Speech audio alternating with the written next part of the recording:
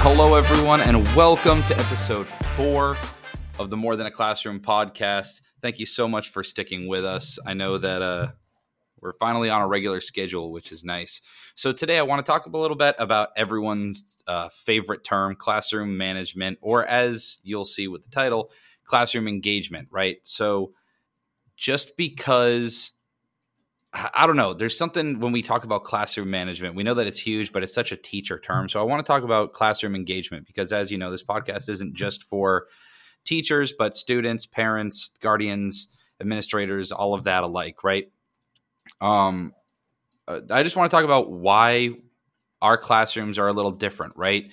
So you think it's 8:30 in the morning and it's early. No one wants to be at school. The teachers are tired, barely functioning, running caffeine only. We're just already on fumes, and you got to kind of get yourself going during the day.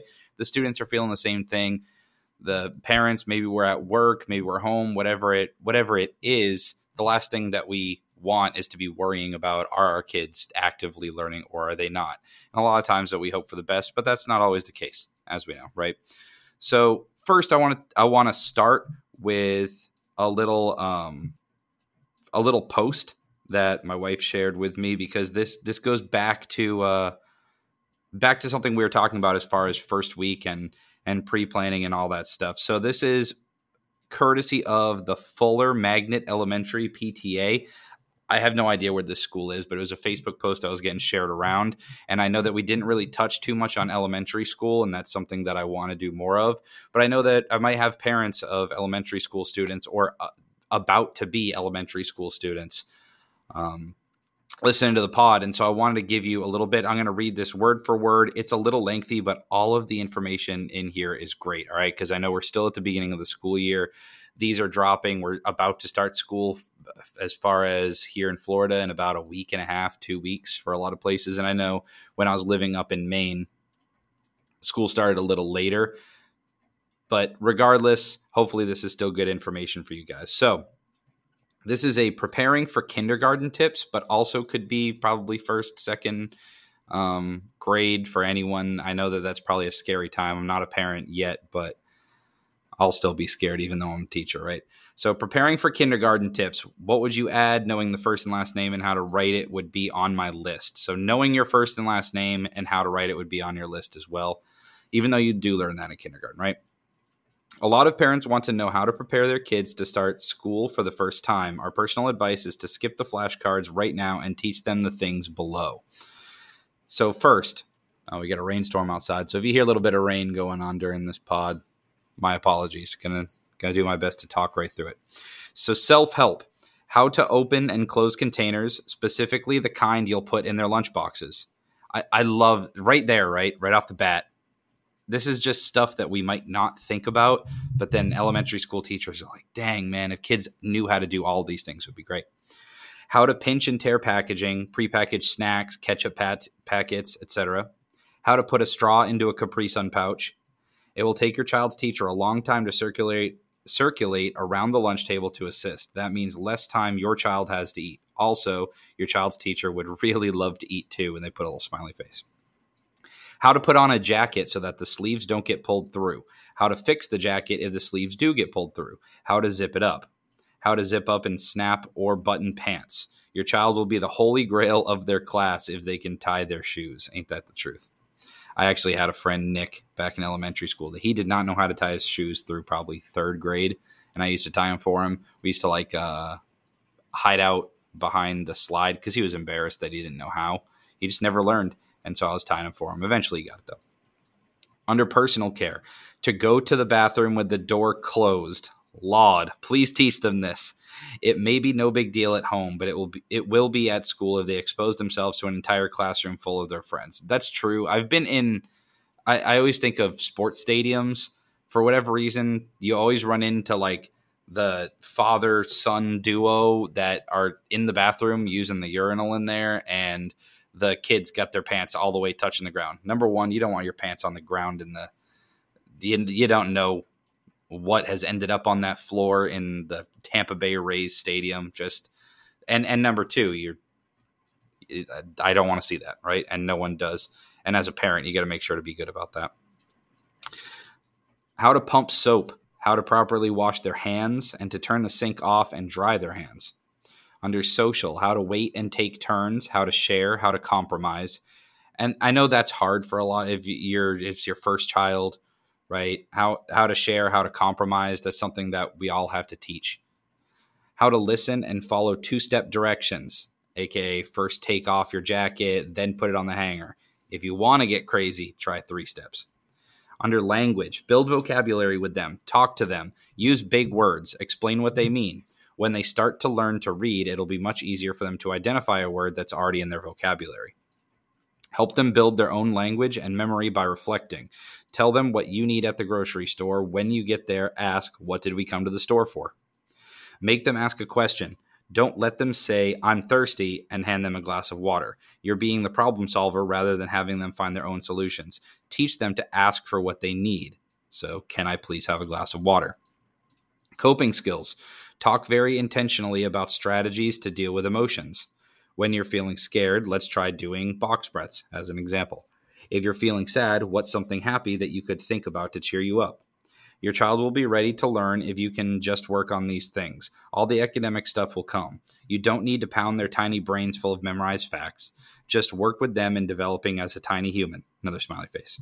Parents of upcoming pre/kindergartners, starting school can be scary, but we can do hard things. And they put original source unknown. So even though this was their post and that's where it got sent to me, that's not the original post. But I think this is all good stuff, and I wanted to include it. It really does help with classroom management, right? I don't teach elementary school, but I think the entire first year for kindergarten for a lot of those kids is just learning how to be students. And that was something that was hard after the COVID year. You know, I started teaching in 2017. So we had 2017, 18, 19. And then when the 2019/2020 school year just ended, we didn't know how to do the virtual learning stuff. And then that whole next year, the classes in Florida here were hybrid. Some kids in class, some were at home on the computer. I, as a teacher, had to teach both of them. It was really hard. And those kids that were on the computer for the second half of one year and then the entire next year, taking a year and a half off of not having to be a real student as far as showing up, doing all of those things, getting up, getting yourself dressed, eating breakfast, doing all of the simple things, that's really hard to come back and readjust when you've been used to taking classes by laying in bed, right? And just muting and unmuting your mic. All right, so talking about classroom management, classroom engagement. This can look different based on classroom subjects and age levels. Something to be taken into account while I talk about this are class lengths as well. Block periods are much different than a normal, we have 7 periods a day. So generally in Florida, from my 7 years of teaching, is that schedules are either 7 or 8 periods a day, just straight through, about anywhere from 35 minutes to 47 minutes is what we had. And then block periods would be, you have half of those classes. So maybe you have periods 1, 3, 5, and 7, or period 2, 4, 6/2, 4, 6, 8 on a specific day or days. And those classes are about an hour and a half apiece. And those are much different as far as pacing. Teachers that are sitting here and you've had to teach both block and 7 period days, we've all got our opinions, right? I know that my school started off, my favorite schedule we did was we had 7 period days, Monday, Tuesday, Friday, and we had block days Wednesday and Thursday. So we had periods 2, 4, 6 on Wednesdays and periods 1, 3, 5, 7 on Thursdays. And to me, that was perfect. You got to see each of your 7 classes or 6 classes because planned period. You get to see each of your classes once for a long period, and the rest were those 47-minute periods, which are much easier to pace, and the attention span of the kids is much easier to hold. So number 1 with your classroom management, we're going to start with the teachers like we always do. So teachers, number 1, the layout of your room is super, super important. If you are not a Florida teacher or you don't use Marzano, you can look up Marzano, exactly how it sounds. That's our evaluation tool that we use here in the county that I teach. And Marzano, it's named after the guy that made all of these rules. It's 64 elements that make for an effective or highly effective teacher.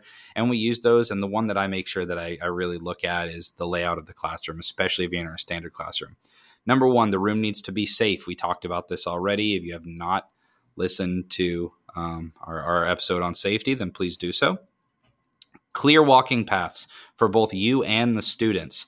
You need to have room to move through students and speak individually to the students if needed. So if your classroom is set up with tables, making sure that two tables aren't so close that kids end up sitting back to back and you can't get through easily. And this also takes medical emergencies into account, right? Can you quickly get to a student, or do you have to jump over a desk or around a desk? Or if you're teaching in a classroom and two kids start fighting, God forbid, right? Can you get to them fast, or are other students going to end up being in danger because you can't get to them?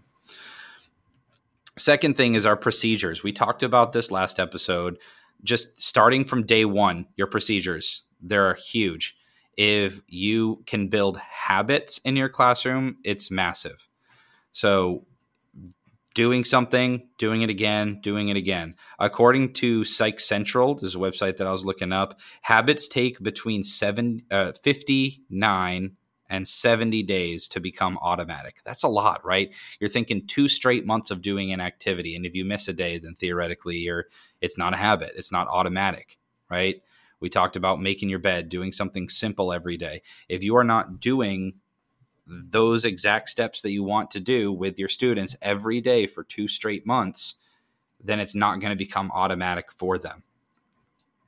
So let's talk about the procedures for me and the pacing and kind of how a lesson looks for me in a 47-minute period. That's our normal 7 period. I'm doing air quotes here, as you can see, right? So a normal 47-minute period for me, and remember, I teach chorus, musical theater. I also run the theater program after school. So my room looks a little different than a standard classroom, but the procedures can still be the same for your normal classroom. I start with bell work.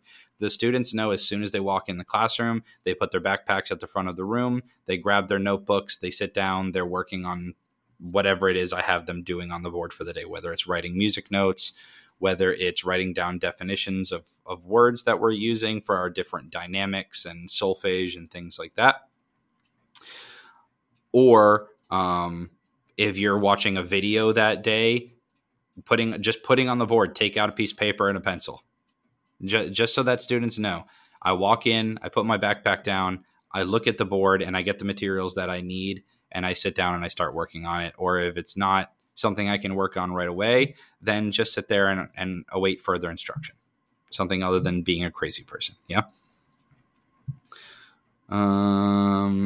Sorry, I got scrambled in my notes. After bell work, that's when we go into the nuts and bolts, right? So for me, it's a vocal warm up. Then it's recalling information that we did. A recalling from whatever you learned in the last lesson is super important. I think this might be the most important part of a lesson. And this is good for teachers. It's good for students, because students, there's nothing worse, right? When you just show up and you had a question about something that you learned the other day and it never gets addressed. And then all of a sudden you just don't know it. And then the test comes up 3 weeks later and you realize that you never circled back to something that wasn't making sense for you. So teachers, making sure that we are revisiting that knowledge and making sure that the students know it. And it's not just the same students raising their hand over and over again. We're all guilty of just calling on that one kid that wants to answer all the time. And then finally, I do some sort of exit ticket sometimes. A lot of the times we're working straight through to the bell on our music on a 47-minute period. It goes very, very, very fast in my classroom. Now, block periods are a little different. These are an hour and a half straight. I am not asking kids to sing for an hour and a half straight. So generally, our bell work will be something a little more in-depth for them, something that normally would take 5 minutes. Bell work activities, that is. Maybe I have one that takes a little longer. It takes 10 minutes. It takes 15 minutes. That's when we'll go through and compose music on our own, or we might mark up our music to the best of our ability based on what I have, right? And then we'll sing for a little bit. So it's usually 10, 15 minutes for the bell ringer, whatever you want to call it. Sorry, I've said that a lot today. Then we'll sing, call it 20, 30 minutes, a warm up into singing. Then I have what's called a brain dump, which sometimes you just kind of look and the students' eyes are glazed over. Kids, I know you know what I'm talking about, where you are just done learning. You have been learning straight through. You can't learn anymore. It's impossible. And that's when I allow cell phones. I have certain rules in my room, and I already talked about it. We'll do our brain dump activity. Then I'll give them a certain minute to come back. They'll be back at their seats, and that's when we'll continue singing, or we'll do a sight reading activity. I love sight reading on the block days. And then that brings us to the bell. Now, if the students get to where I want to get to on a specific day, a lot of times I'll give them another break near the end of class, maybe the last 5 minutes or something. They can hang out with their friends, sit and chat. All right. For me, this is where I excel the most as a teacher. And so for me, this is everything for classroom management, and that's building a culture within your room. The number one thing for building a good culture within your classroom is that the students are bought in and they take ownership of their learning and improvement within the class. And students, I know that you're nodding your head right now, because if you are just sitting there and your only objective is to sit there and listen to the teacher, you are not learning effectively, right? But if you have a reason to want to learn and to want to make everybody and your own learning better, then you're going to excel. So leadership can be elected within a classroom, but leadership is better when the respect is earned by their peers. So nobody wants to listen to someone who they don't believe in what they're saying, right? None of us do. Students, adults, it does not matter. You're not going to listen to someone who you don't respect.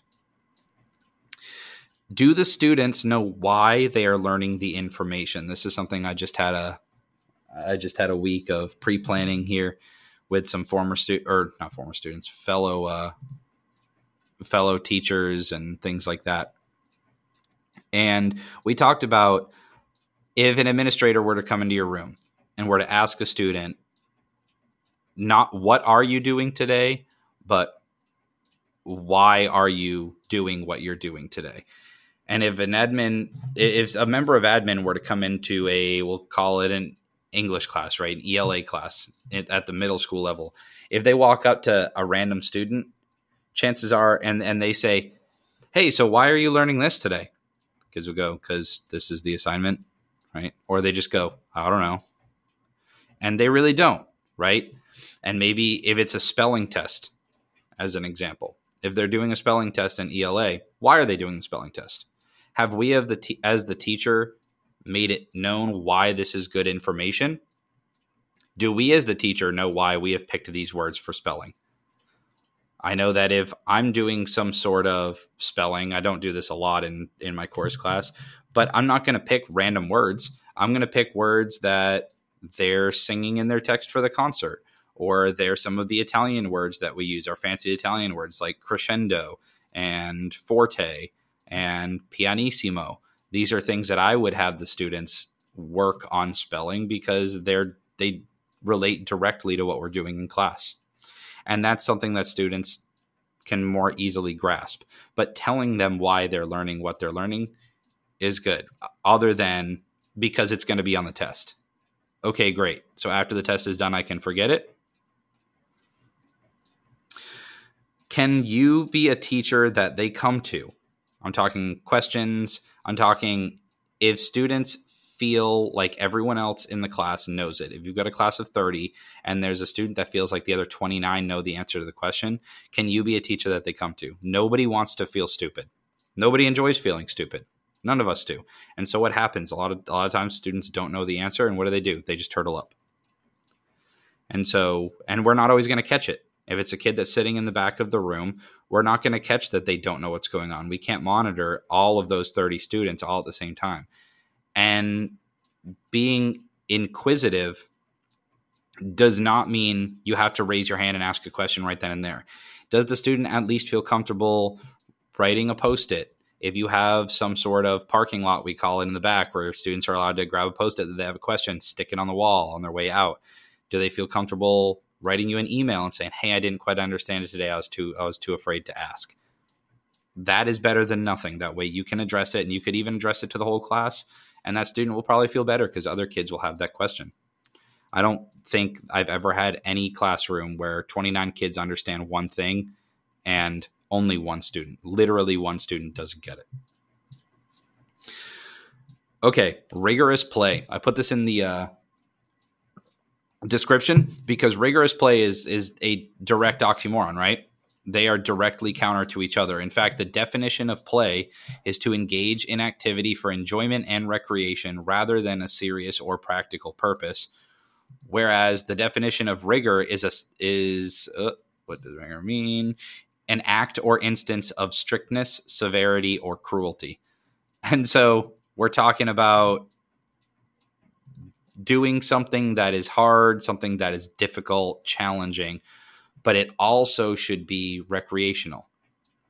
That's something that we can actually do within our classroom. I always think of science class, right? If you're an adult and you're listening to this, what was your favorite part of science class in high school?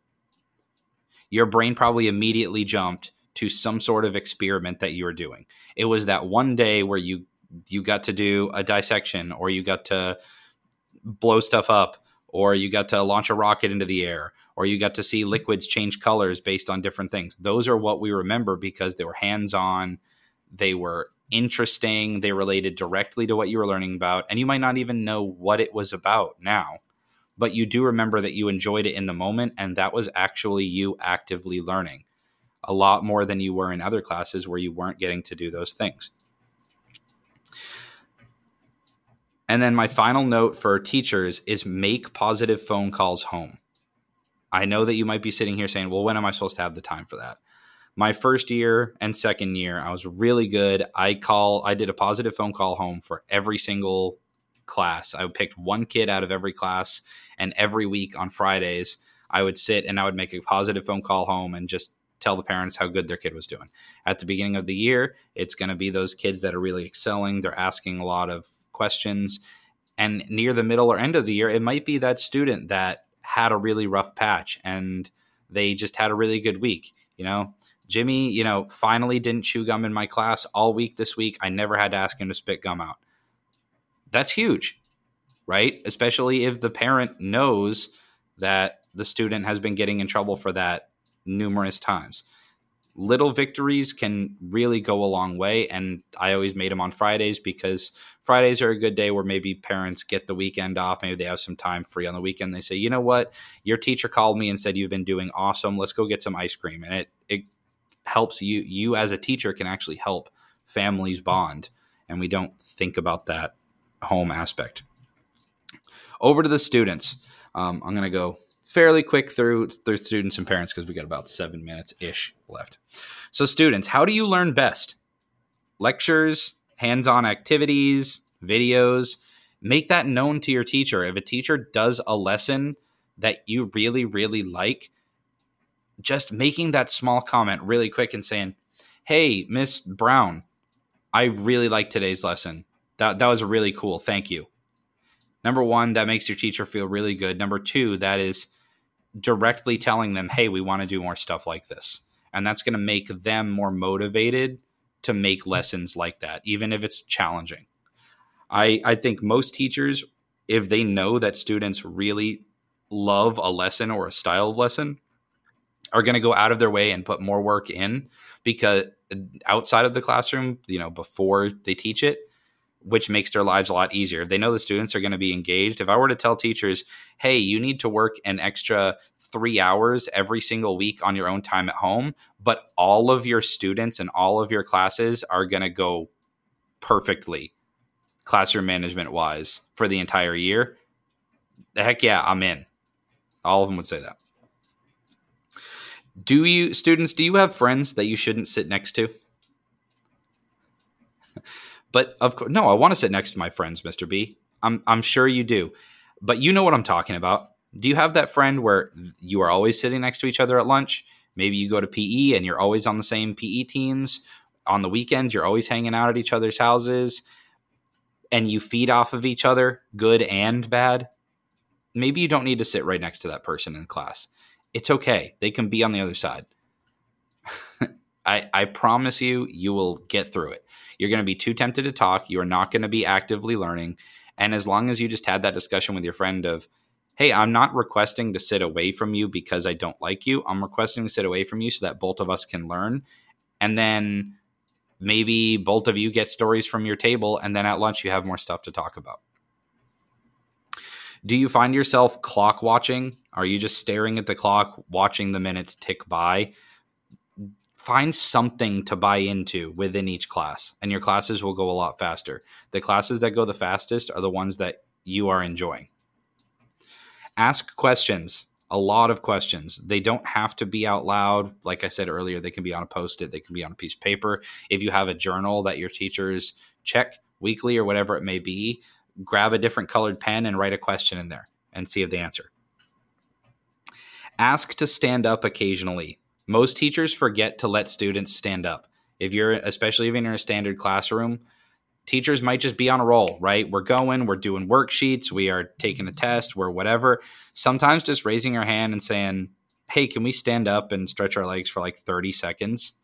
As long as people aren't running around the room crazy and they're just standing up, stretching for a second and sitting back down, that can do a lot for our energy level. Just being able to stretch your legs just for a second is huge. All right, parents, couple notes. Make sure that your students eat breakfast and hydrate throughout the day. Hydration tracker apps are really good. They have a lot of these. I know the one that's really popular with my students right now is the one with the cute little plant, and you've got to like water it. You have to put in how much water you drank, and then it waters your plant. So make sure that they're staying hydrated and eating. We don't realize how much their energy level changes based on food. If you were a teacher and you were in the classroom and you have a class right after they get back from lunch, you would be able to see the craziness. And then if you have the class the 2 classes after lunch, you'll see how lethargic they are and just unwilling to do anything. So make sure that they're just eating, staying up on their water. Please stop texting your kids during class unless you absolutely have to. This is the number one biggest issue in my school and a lot of schools from what I've heard is the cell phones. I know that it's a safety thing. Kids need to know what's going on. However, just because you might have a break at work or you're at home and you're hanging out doing nothing, you got the day off, please don't spend that time texting your kids while they're in school because they will use it as an excuse to be on their phone all class. They'll also use you as an excuse when they're not texting you. If the teachers know that you are generally someone that texts your kids and wants to get a hold of them all the time, and you gave the teacher a fuss on Monday because you needed to get a hold of your kid because you were dropping something off for them in the office, which guess what? You don't need to tell them. It's okay. You can drop it off and they'll call down. It doesn't matter. But you need to tell them that they're dropping it off in the front office. And then the teacher yelled at your kid because they were on their phone and it was you, and you emailed the teacher and said, how dare you? I have the right to talk to my kid. And then Tuesday, that kid comes in and they're just scrolling TikTok, but the teacher can't see what they're doing. And they say, please put can you please put your phone away? We talked about this yesterday. Guess what they're going to say? They're going to say they were texting their parents. Kids are smart. They're smarter than we give them credit for. And a lot of times I just tell them, all right, well, if you're texting, I'm texting my mom. All right, great. Well, can you text your mom? Please stop texting me because Mr. is yelling at me. So stay up to date on any online classes or guides that the students are given. I know that we use Canvas at my school. It's also called eCampus. And it has an observer feature on there, so you can actually go in, and if you know that your student is going to get a bunch of assignments listed on there for their math class, go on as an observer, and that way you can also look at their assignments online. That way you can follow along, see what they're turning in, and you're not just waiting for the grade book to come out and say, what do you mean they got 3 straight zeros on homework?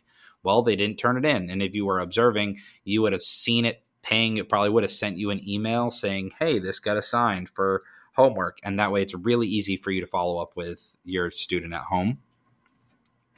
Encourage your student to ask questions at home. That will translate to the classroom. As I talked about earlier, inquisitive students are just great to have. Sometimes it can be a bit much, but I'd rather have a student asking too many questions than none at all and then just sinking, because a lot of students do that.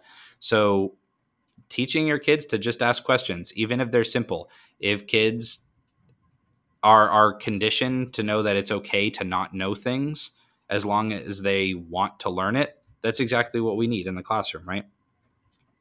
Answer the phone if a teacher calls. Don't just see the school number and decline it. Please answer the phone and listen if a teacher has a problem. I know that sometimes we can think that teachers being unreasonable, and we all have perfect little angels. I get it. But a lot of times teachers are just trying to offer solutions, and they might not have any solutions. That might be up to you.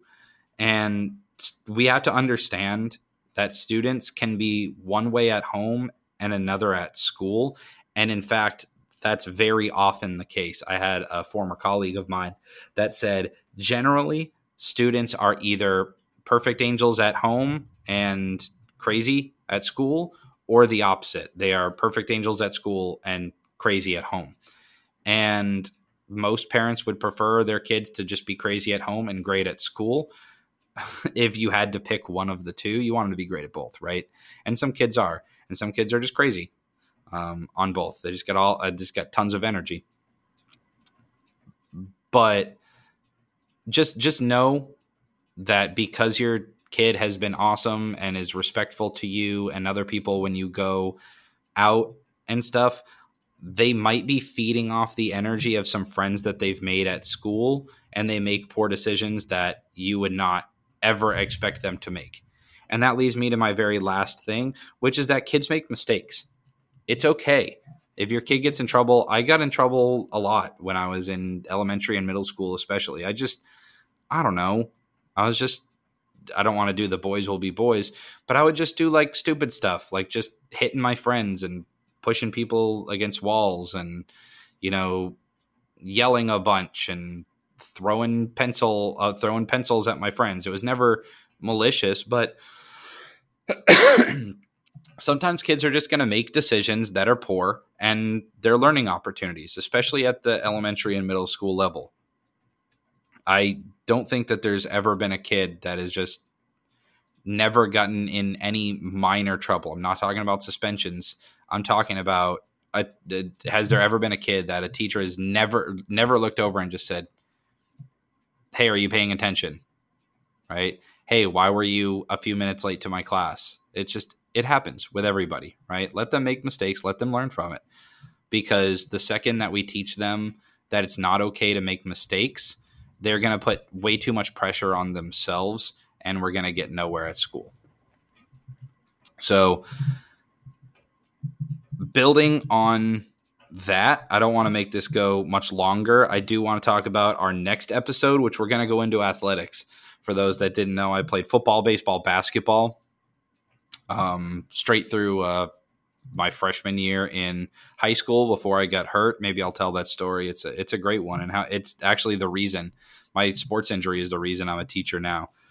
Funny enough, it got the ball rolling. But balancing athletics and academics looks different from state to state and country to country, I'm sure.